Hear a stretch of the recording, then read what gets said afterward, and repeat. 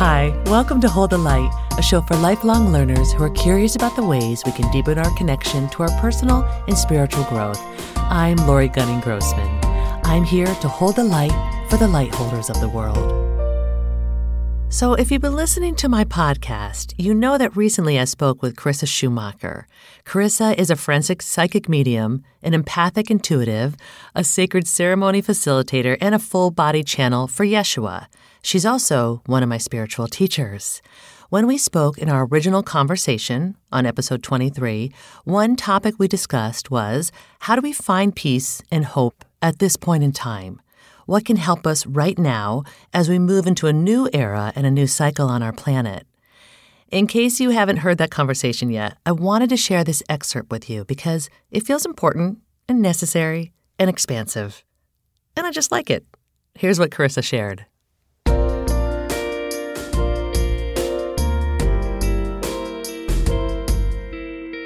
What do you want people to leave this conversation holding in their heart or having heard or something to contemplate? What would that be?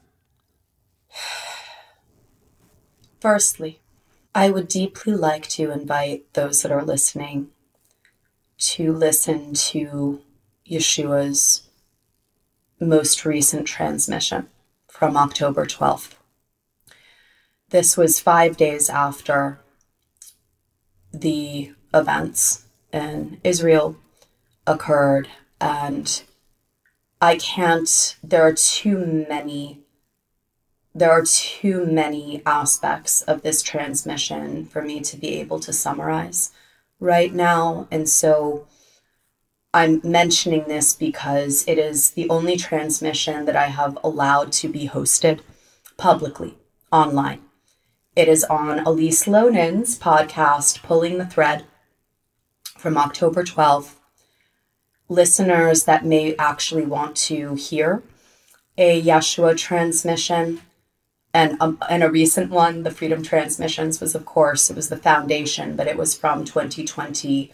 So listeners that may want to learn a little bit more, or those of you that are experiencing a lot of grief right now or frustration surrounding the state of the world and some of the events that are taking place as we move through this era shift. That specific transmission, it's under the category on Elisa's podcast, Air the Grievances, Not the Grievances. And it is delicious. It is mother's milk with regards to helping to instill a sense of peace and a sense of hope. The Freedom Transmissions is, of course, something that I pray many of you will find your way to, because Yeshua in the Freedom Transmissions, he's speaking directly to you. So I can answer this question, Lori. Yeah. But I wanted to mention that the specialness, I feel like I'm just the secretary for spirit in this life. Like, that's it. I'm just the secretary. I'm not special. I was born with a weird brain. I won't go into the neuroscience of it.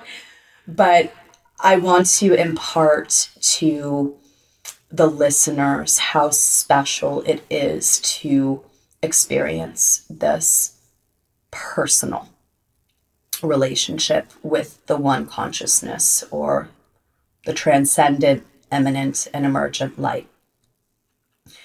With regards to what I wish to share, we are moving into a cycle on our planet in which we deeply, in order to move into this new era, the era of Christ consciousness, the era of masculine and feminine balance, the era of transparency, the era of co-creation, as we are moving into this new era, one of the great mantras to carry with you and your heart is be the moral, not the story. You, as a light holder, You are the moral. Many, many people get very stuck in the story. The story of their shame, the story of their unworthiness, the story of their disempowerment, the story of who is to blame for all of their issues. The story, when you become attached to the story, you can never connect to the moral. And that doesn't mean that the story doesn't matter. Of course, there's the story of your life and all those that you loved and all of these experiences that have evolved you and grown you into this incredible vessel of love, of light, of peace, of kindness. Kindness that you are. The light is the moral. Be the moral, not the story. The divine elder is attached to nothing but connected to all.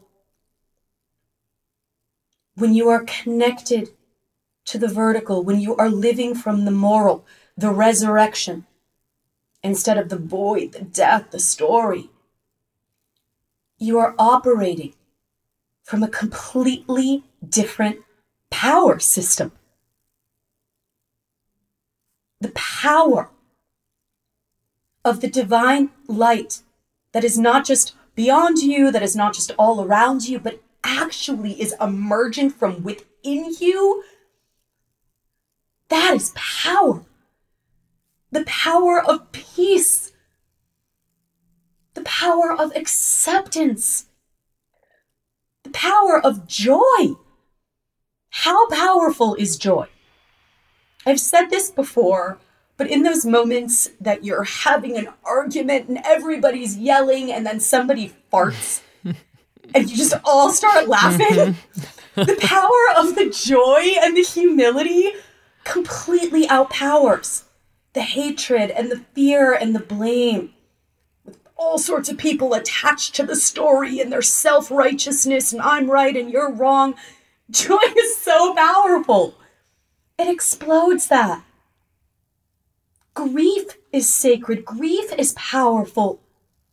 It cleanses you so that you can resurrect. So for those of you that are in a period of void or tomb or emptying out, and for those of you that are in the sanctification, that you're ready for a change, you feel it coming, but you don't know exactly what it's going to be, surrender. The power of the light is your power source. It regenerates. You are one with it. The divine is not just asking us to worship a transcendent God or to look around for all the eminent God, the signs. Where are the signs? I didn't see a hawk today. I didn't see 11:11 on the clock. The divine has betrayed me. I'm not feeling my late grandmother today. What's happening? The eminence is fine, but what is being asked of us for all those who have incarnated on the planet at this time, what is being asked of us is to allow for the emergence of the light. Meaning there's no gurus, people coming to be our saviors. Like the Hopi have said, we are the ones that we have been waiting for. Mm-hmm. So just because you've had difficulty or faced judgment within your life, do not abdicate responsibility for this, for your power, for your love, for your presence in this life. It is sacred. It is needed. And I am so grateful to each and every one of you who are still listening for being what you are, embodying what you do.